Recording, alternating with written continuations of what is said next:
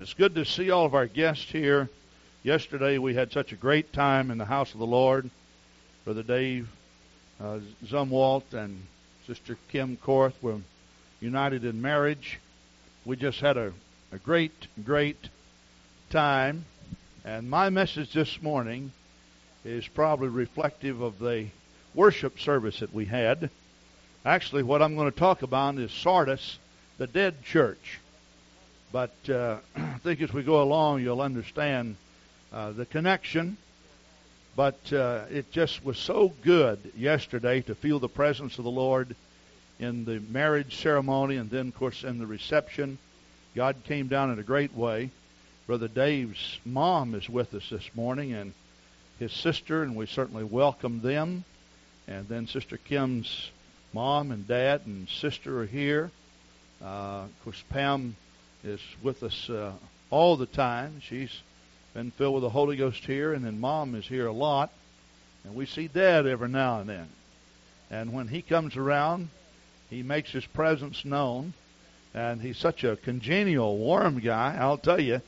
It just, you meet him and you feel like you've known him all your life. Praise God. But we have something that we need to discuss today. From Revelation 3, verse 1, and unto the angel of the church in Sardis write, These things saith he that hath the 7 spirits of God and the 7 stars. I know thy works, that thou hast a name, that thou livest, and art dead. Be watchful and strengthen the things which remain, and be ready to die. That are ready to die. For I have not found thy works perfect before God. I guess we do need to be ready to die, don't we? But that's not what the Scripture said. All right? Verse 3, Remember therefore that thou hast received, how thou hast received and heard, and hold fast and repent. If therefore thou shalt not watch, I will come on thee as a thief, and thou shalt not know what hour I will come upon thee. Thou hast a few names even in Sardis, which have not defiled their garments, and they shall walk with me in white, for they are worthy. He that overcometh, the same shall be clothed in white raiment, and I will not blot out his name out of the book of life, but I will confess his name before my Father and before his angels. He that hath an ear, let him hear what the Spirit saith unto the churches. And you may be seated. Sardis, the dead church. And I would like to say, according to Scripture, it was nearly dead, the near dead church. It wasn't quite dead, but it was almost dead. And I'm sure that you have been in some lifeless churches before. Now, for all practical purposes, we're just going to say Sardis, the dead church, because Sardis seemed to be living on a past reputation. If you will look in verse 1, the Scripture says, I know thy works, that thou hast a name, that thou livest. In other words, they had a reputation at one time of really being a live, on fire church. But after a while, they did not live up to that reputation. They died. And then, of course, the Scripture says, and art dead. In other words, at this time, you are dead. Now, I said for all practical purposes, Sardis was dead, because I think the Scripture bears witness to that. However, we do know that they had individual members that were not dead. For the Scripture says in verse 4, Thou hast a few names even in Sardis, which have not defiled their garments, and they shall walk with me in white raiment, for they are worthy. He that overcometh, the same shall be clothed in white raiment. Now I want you to look at what the Scripture says, and I will not blot out his name out of the book of life. Now there is a teaching among religious circles, and that is once saved, always saved, or the doctrine of eternal security. I think this is one of the strongest scriptures in opposition to that. God had the power to blot out the name, but because these people, the remnant of Sardis, was clothed in white raiment, that is, they had on the righteousness of God, the Scripture tells us that God told them, I will not blot your name out simply because that you are worshiping in a dead church. Now, Sardis is nothing more than a lifeless corpse. There's just no doubt about it. I know that in the Scripture, when you read about worship services or you read about worship to God, you find that people were very happy, they were lively, they were vivacious, they were excitable. They got, in several cases, besides themselves when they worshiped. But for some reason, down through the years, Christianity has conformed to a less than life status. They are pretty much dead. That is, churches are.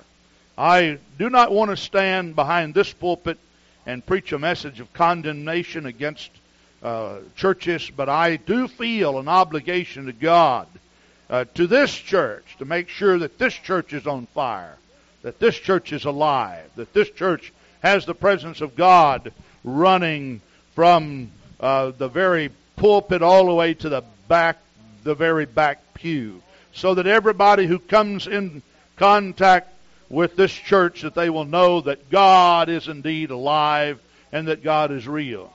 Now, there's not much testimony, at least the testimony is killed when people stand behind pulpits and talk about life with God, when the services are dead and the people are dead and even the pulpit is dead. Now, what I want to do is talk about a funeral. And, of course, when we talk about a funeral, we cannot have a funeral without having a corpse. That is, someone that has lost their life. Now, the first thing that I want to say is a corpse is recognized by its appearance. You could look at a person in a casket and tell if they're dead. There's just that dead appearance. It is there. Now, a corpse is always very quiet. A corpse does not have the ability to talk. Usually the corpse is dignified in appearance because some undertaker has prepared the body for viewing, and so naturally people are going to come by and talk about the appearance of the individual.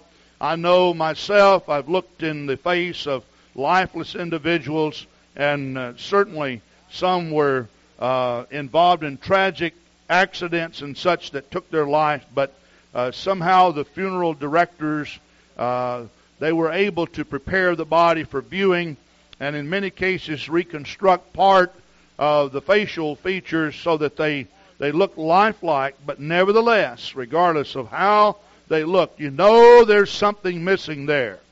Our churches may have everything, their programs, their plans, their methods, their modern facilities, everything. But if Jesus Christ is not alive within us, there is something missing. There is no life, there's no power, there's no progress, and above all, there's no conversions. And I believe that any church that's alive will have conversions. It is just as normal for the church to have people born into the kingdom of God as it is for a couple to have children born into their family.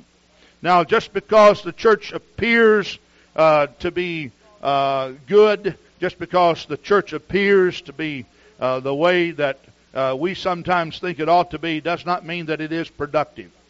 Jesus said, "You shall be known by the fruits that you bear." I want to be a fruit-bearing Christian. I'm not just speaking to you as a group collectively, but I want to challenge you individually. You may appear to look like a Christian. You may appear to be one. But on the other hand, the question is, do you have the power of the Holy Ghost, the fire of God flowing through your veins? And this is so very important. Yesterday in our wedding, we felt the Spirit of the Lord come down. God came down, and people were lifting their hands. I talked to several people at the wedding that had not been in Pentecostal churches before, and several people made reference to this. It was so good to see people in the old-fashioned way lift their hands and magnify God. Person after person came by. "Pastor, we felt something in this wedding." We went into the room where the groomsmen were, and we stood there, and we all bound our hands together, and we began to pray, and the Spirit of the Lord came down. Brother Dave and I went in the back room, and he was waiting for his bride, and the Spirit of God came down in that room. He began to testify and talk about how God had been so good to him. Oh, isn't it great to see that God can pick up someone and God can turn them around? I don't know if you know this, but yesterday in the wedding, we had 5 people that were at one time incarcerated. They were in prison. But God has taken those people out, and they're living for God today. I think it's a testimony of what God can do for an individual.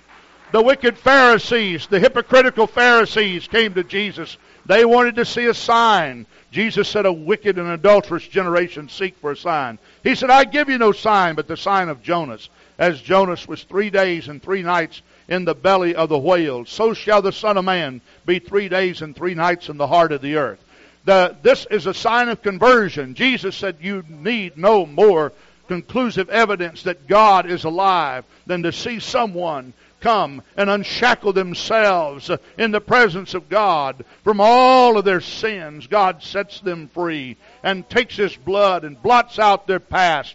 They're baptized in the precious name of the Lord Jesus Christ for the remission of sins, and God fills them with His own life. Oh, hallelujah. Grants them eternal life and writes their name in the Lamb's book of life. Jesus said, nobody needs any more evidence than that God is alive. And regardless of what people are saying in this 20th century that we live in, God is still alive, and He is still well, and He is still converting, saving people, delivering people, turning people around. Let's give the Lord a big hand clap because He is in our midst today. Praise God, praise God, praise God. Now, the next thing I want to talk about is, for some unknown reason, I'm not really for sure, but when a person dies, he is always well spoken of. And I think that any of us would admit that we have personally known people, been acquainted with people that were far less than perfect, and we recognize that. But after they die, especially during the funeral, there are not negative things said about the individual.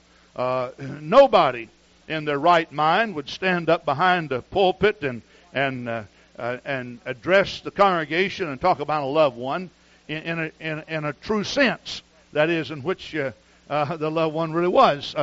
Nobody would stand up and say, well, you know, I've known Joe for a long time. I think we have some Joes here, don't we? I know we have Joe Thorpe. And, oh, Joe, I'm sorry. Let's just change your name, all right? My name is John, so I'll change it to John. And we have a lot of Johns, but I'm basically talking about myself. All right. They say, well, John was a great guy, but he was really a crank.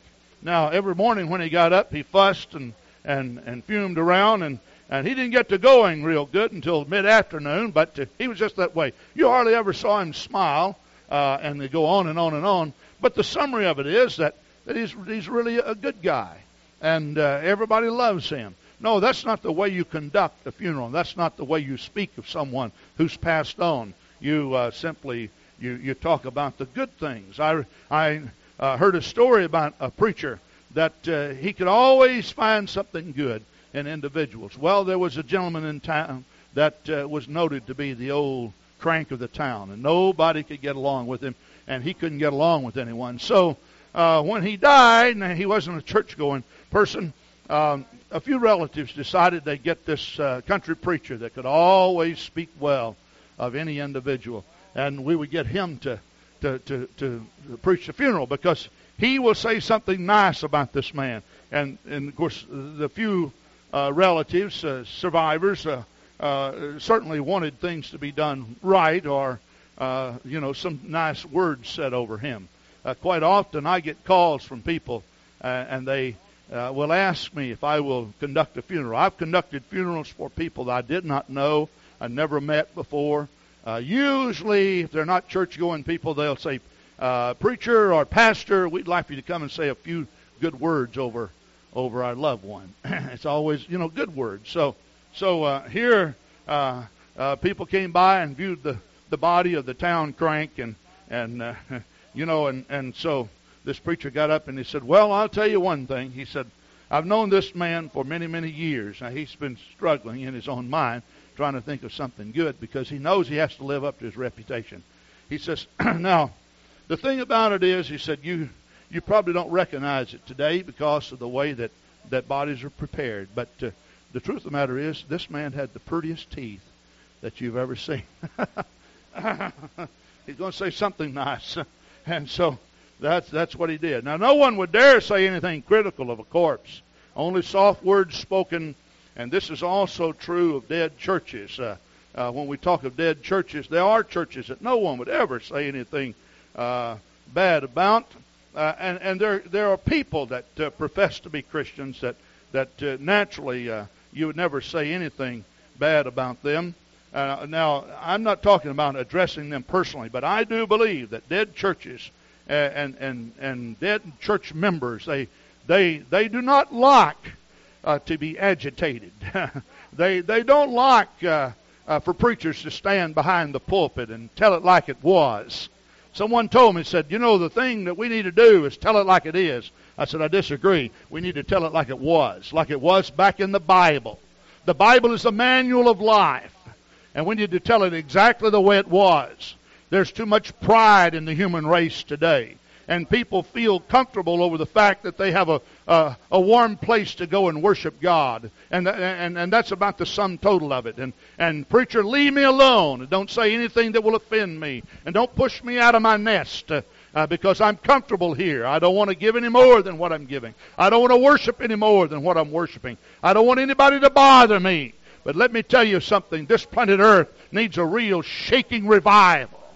We need to be shaken like a horse trotting on concrete. We need the power of the Holy Ghost to rumble across our souls like 1,000 buffaloes across the prairie, to wake us up out of our sleep.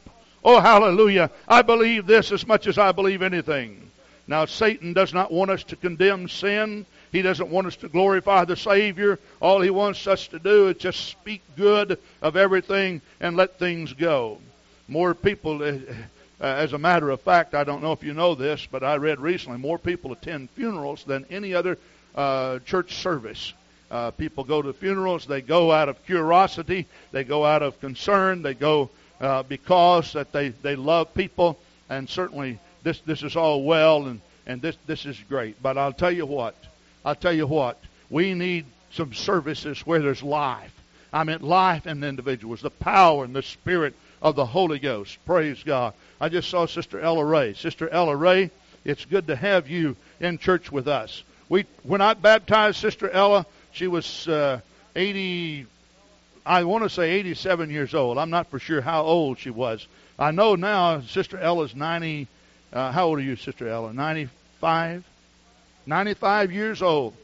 95 years old here in the house of God today. If you go over to her house, you know what she's going to say the first thing when I walk in? She'll say, well, here's some coffee for you, Pastor. And then she always gets up and goes to the fridge and brings out some of the, I'm telling you, some of the best pie or sweet things. But then the next thing she says, let's pray.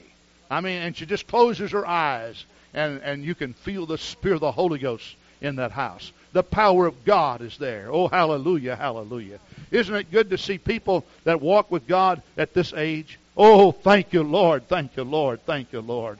And Sister Luke just celebrated her 100th birthday. I was just in the rest home the other day, and Sister Luke, we had prayer with her, and the Spirit of the Lord came down. The power of the Holy Ghost came down in a great way. 100 years old, still serving God, still on fire for God. Oh, hallelujah, hallelujah, hallelujah. Praise God, praise God. I'm glad I'm in a lively church. Praise God. And I'll tell you what, if I weren't in a lively church and I had anything to do with it, I'd bring it alive. Everybody likes their religion with a little kick in it.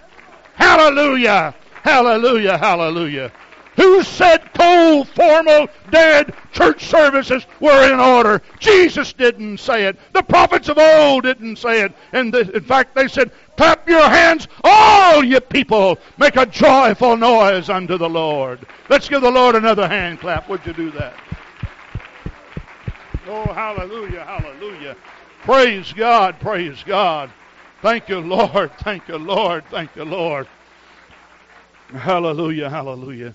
So at funerals, the preacher always preaches nice sermons.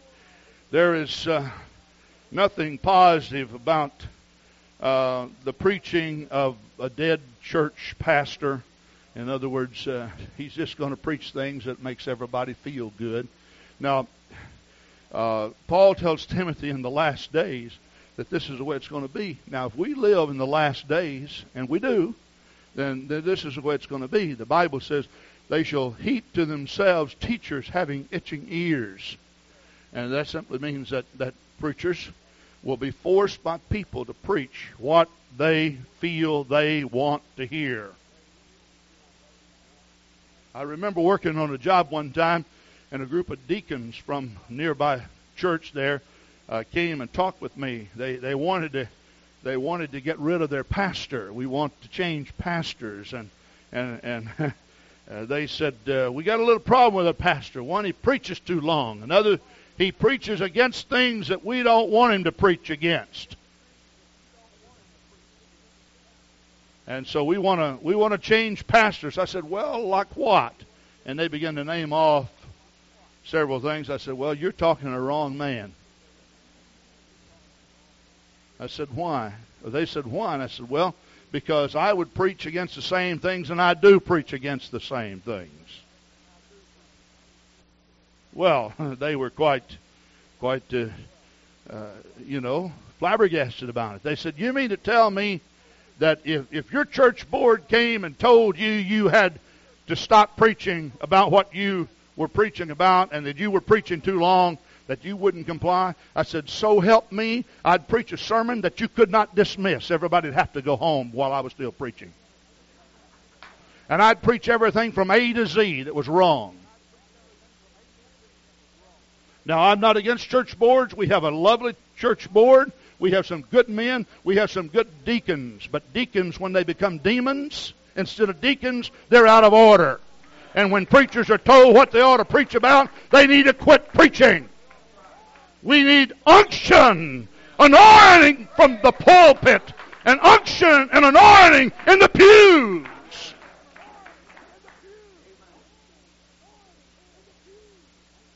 Now, when I'm preaching a funeral, I go and meet with the family, and I ask them, what would you like for me to say? Seriously, I do that.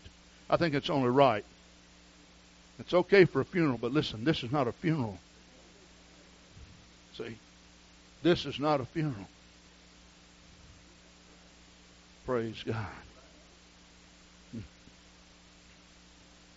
Well, one lady came one time and said, you know, the thing about it is, she said, I came to church and it was on a Sunday morning.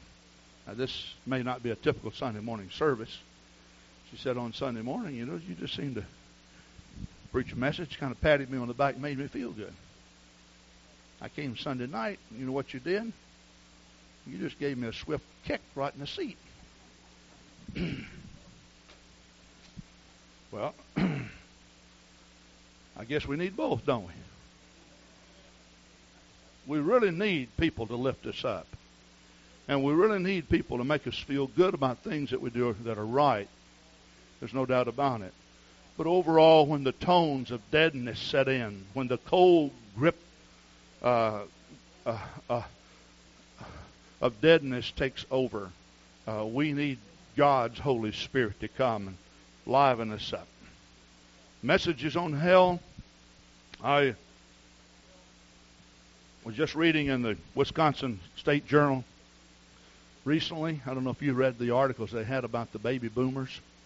And the baby boomers don't want to hear about hell and so forth and so on. I went to a few seminars in which they were telling us that the baby boomers don't want to know about hell. And if you're going to win the baby boomers, you have to tell them something that they want to hear. But let me inform you, my friends, there's a far cry difference in getting people rapture ready than just getting a crowd together. There's a difference in a gang and a church. I say there's a difference in a gang and a church. You can always get a crowd together if you tell them what they want to hear.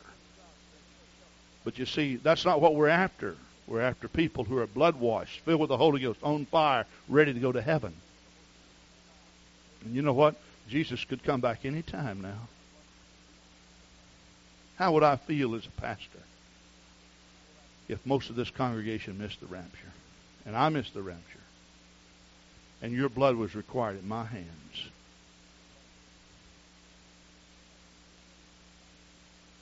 You know, as a parent, when you rear your children, you owe it to your children to tell them what's right and what's wrong.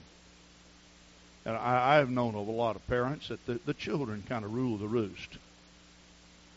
Really. They were the bosses in the home. It's amazing. Little children, they can take over. They really can. And they know how to do it. And after a while, the parents saying, yes, yes, yes, yes, yes. But God puts you in a responsible position. You are the leader of your home. And it just so happens that we need a strong voice in the pulpit. I don't know why I'm saying all this today. But churches need strong voices. Around the turn of the century, Charles Finney, who was a Presbyterian minister that brought great revival to the Presbyterian church, when he went into the community to preach, you know what he did? He had the deacons to bring a pew and set it up facing the congregation. And when he gave his altar call, you know what he did? He said, I want to know how many of you proud Presbyterians would like to come and sit in this seat and make a confession to this congregation about your pride.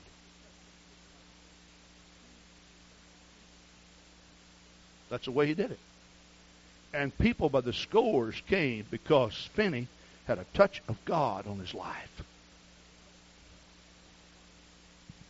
I meant the power of the Holy Ghost was falling. Last Sunday night we had 5 or 6 people receive the Holy Ghost here. Thursday night, Samantha received the Holy Ghost. And I understand that she's not here this morning, but she's going to be baptized tonight. Isn't that great? Oh, hallelujah.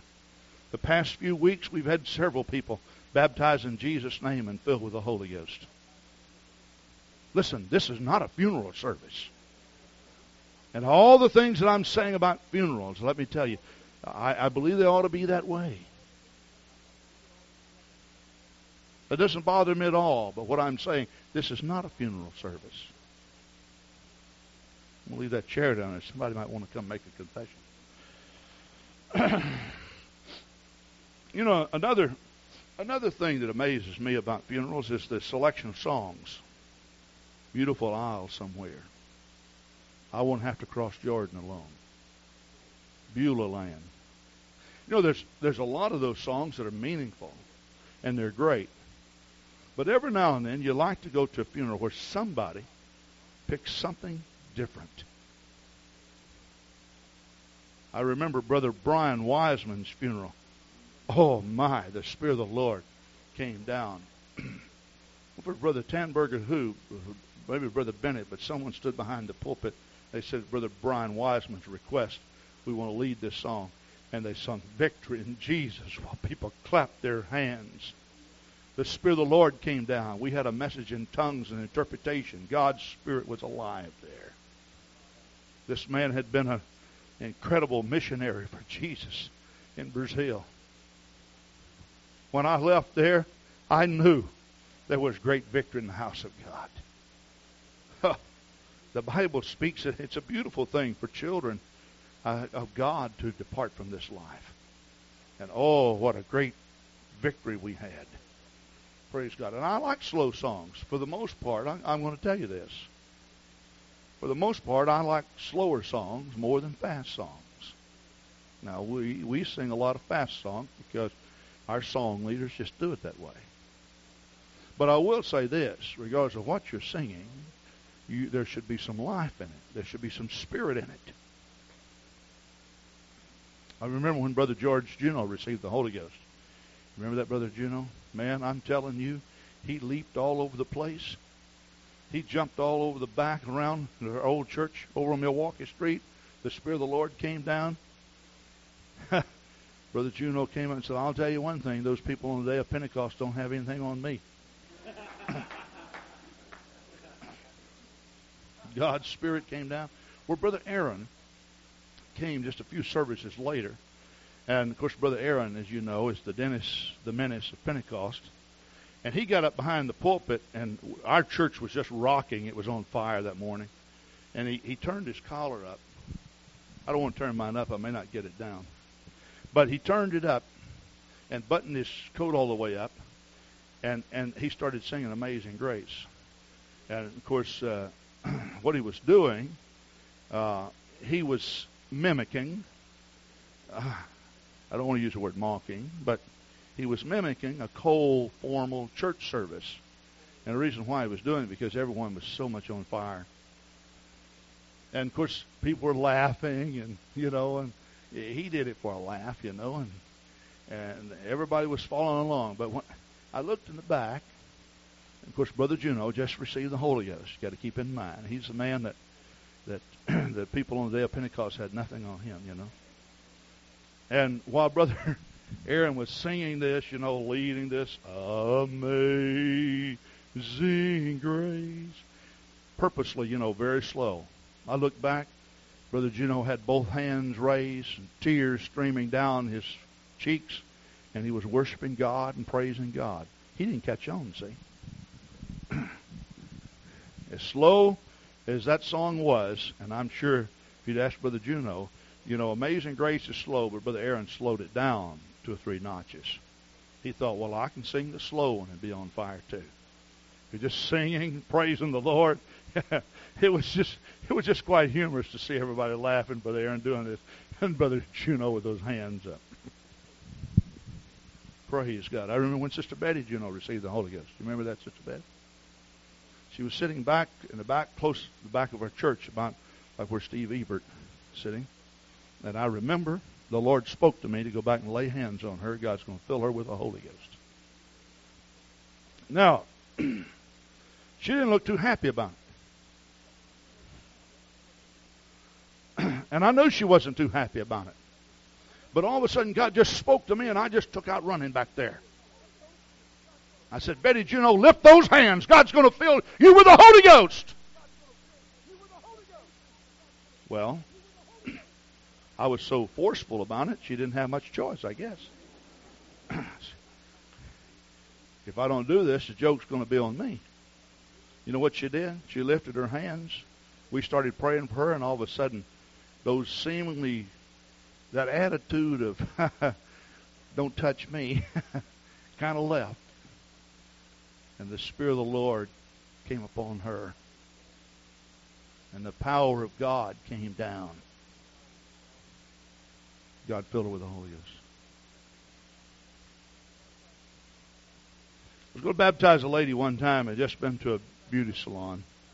She came in. She said, I'm a little concerned about going all the way under. I said, are you afraid of water? She said, oh no, don't want to get my hair messed up. She said, you have any shower caps around here? And I said, no. She said, can I go buy one? I said, no.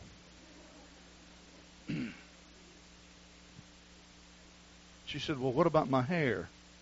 I said, let me tell you something. Repentance is when you crucify yourself with Jesus. If you're more concerned about your hair than you are your sins, you're not ready for baptism. Now, I got to tell you this, just every now and then, I pray for people that I know that they, and this is not just the women, but the men. Every little hair is in place, and everything's so prim and proper. And I really like to get my hands on their head. In the Bible, they lay hands on people, you know it? But you're all right, yeah.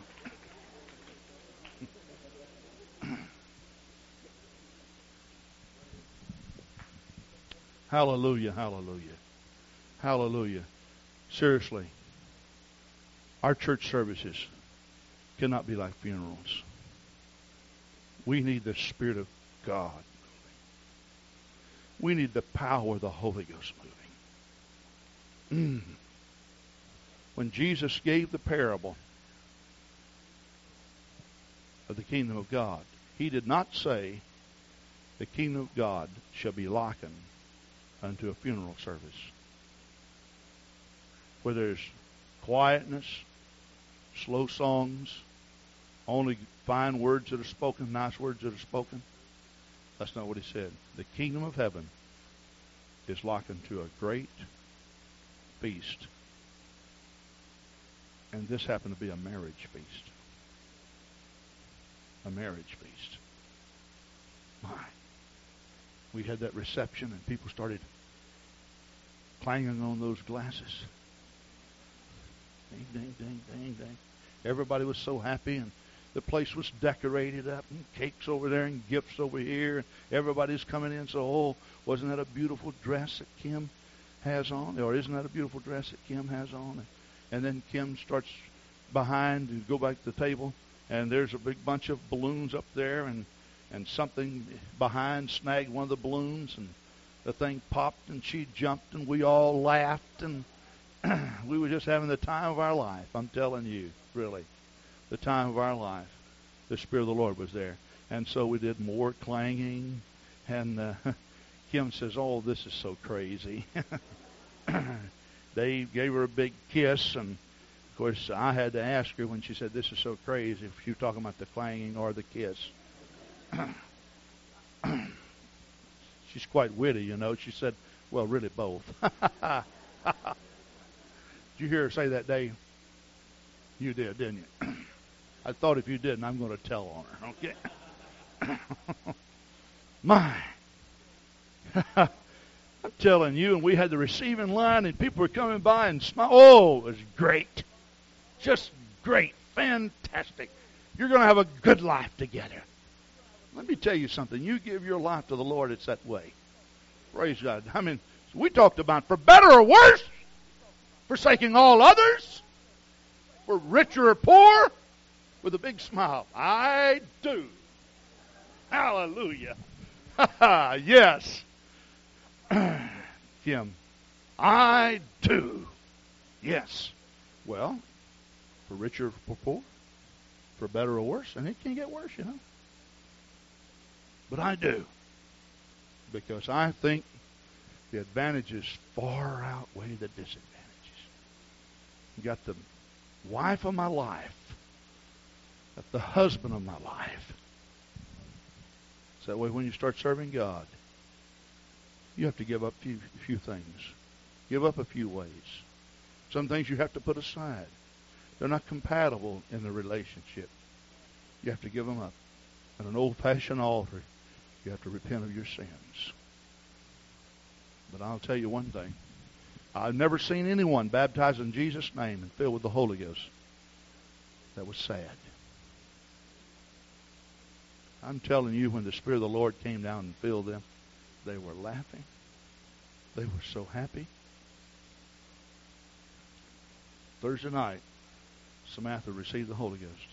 So quiet.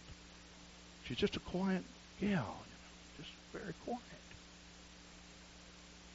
Several of the people came and said, you know, she says she's received the Holy Ghost and she seems to be happy and everything, but she's so quiet. I went up to her and I said, "Do you receive the Holy Ghost?" "Yes." "Did you speak with tongues?" "Oh, yes." Well, I said, "You know what? You can speak with tongues every day of your life now."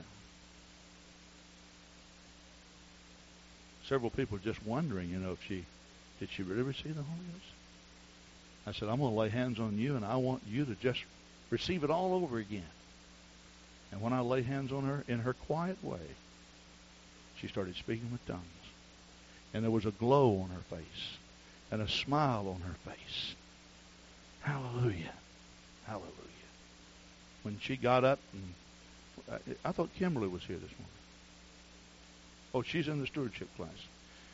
When she got up, and she was running all around the church with Kimberly, and I thought, now she's walking differently. She had so much step. You know, you could just tell she was so excited about what had happened. That's what Jesus does. Dave's friend Frank stood up yesterday at the wedding and told about his relationship with Dave and with God. It was a very moving testimony. Let me tell you something. If we had the time, we could electrify this atmosphere, charge this atmosphere with testimonies, giving glory and honor to Jesus for what He has done. Seriously. You see this man that likes to jump up and clap his hands? Do you know what he was involved in before he came to the Lord? You'd be surprised. Dan Capazio, when some of our men met him on the streets, Dan came here. Dan had a long ponytail, way down almost to his waist.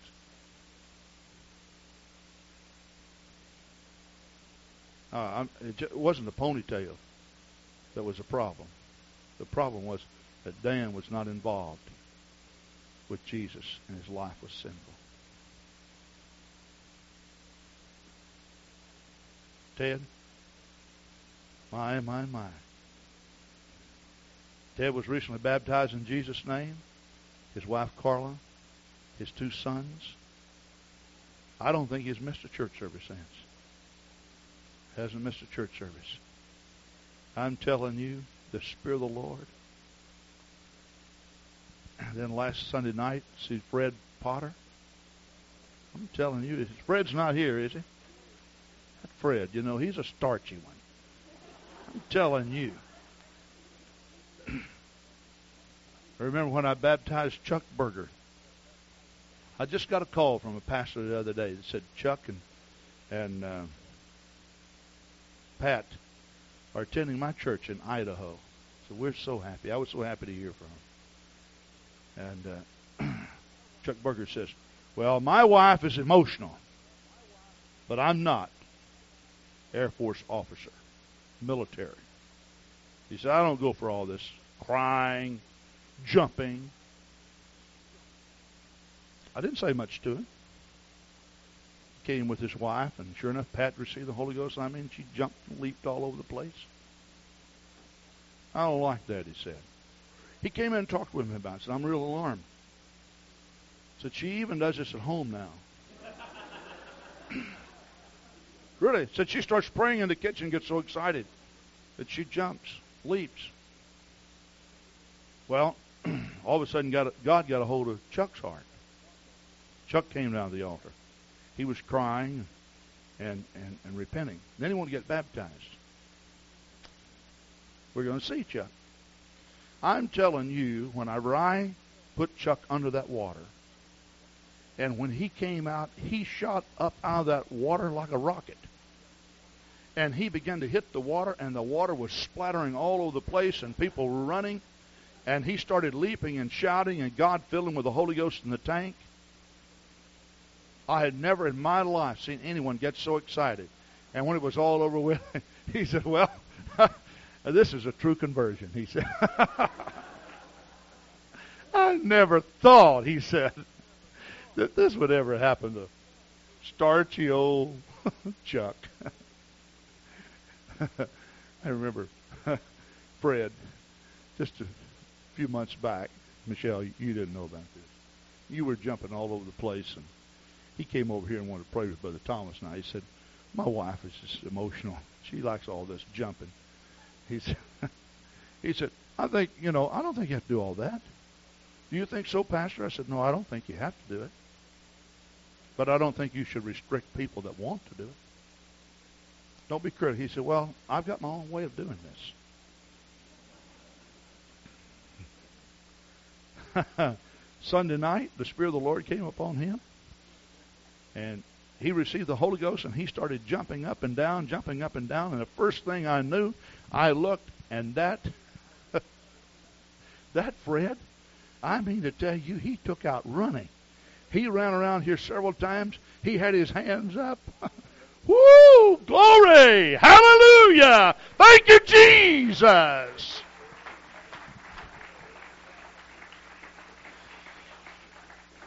Hallelujah. Praise God. Well, we have to stand. You may not be having fun this morning, but I am. You know, you have something like a wedding. You just want to savor all the moments and memory of it and go back over it. And I'll tell you what. The greatest times that I've ever had in my life have been in church. Really. I don't know why. It just seems like I'm always asked opinions about things. I was working on a job in Shawano, Wisconsin. A group of ladies came, and they were upset at their pastor. They wanted to talk with me. They knew I was a pastor. They said the thing about it is they have the local races on Saturday night. The pastor called for a special renewal service, and he had them all over there. They were going to take communion. Their dilemma was, I don't know whether we want to take communion or go to the races. Now,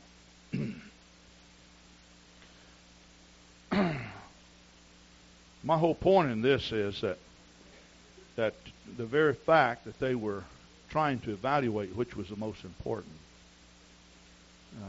denoted really their need to go and take communion.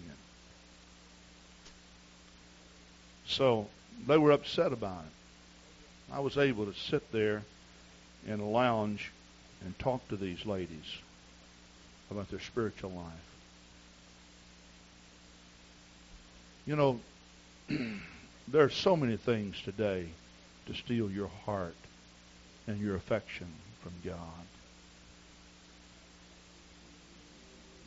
You know, number one, you need the Lord just in order to be saved, to escape damnation, to escape hell. You need God just in order to go to heaven. But because life is so complex, Brother Rutherford not alluded to this, but he outright spoke of it several times about the problems of our day. This is a complex world we're living in. You need God on a daily basis just to make it from day to day. That's right. You really do. And for this reason, I preach like this today, and for this reason, I give you an opportunity to come and repent of your sins today. If you're a guest of ours, I want you to feel free. Step right out and just come down here and kneel. We'll not ask you to sit in this chair. But you can come and kneel or just stand. And we have Christian workers throughout our building to be glad to step right out and come and pray with you and help you or assist you. Who'd like to be the first one to come today and give their heart to the Lord? Come on right now. Come on. If you're cold in God like Sardis was, if you're near death like Sardis was, come and get new life in God today. Come on.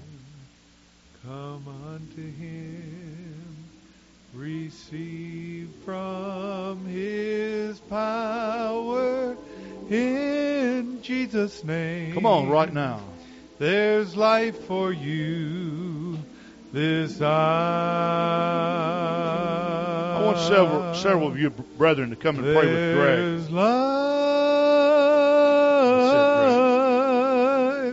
Brother Jeff, would you just take that chair and put it back first? Jesus' name. There's cleansing. That's it. Let's come and gather around Greg and pray for him. Who'd like to be the next one to come and give their heart to the Lord?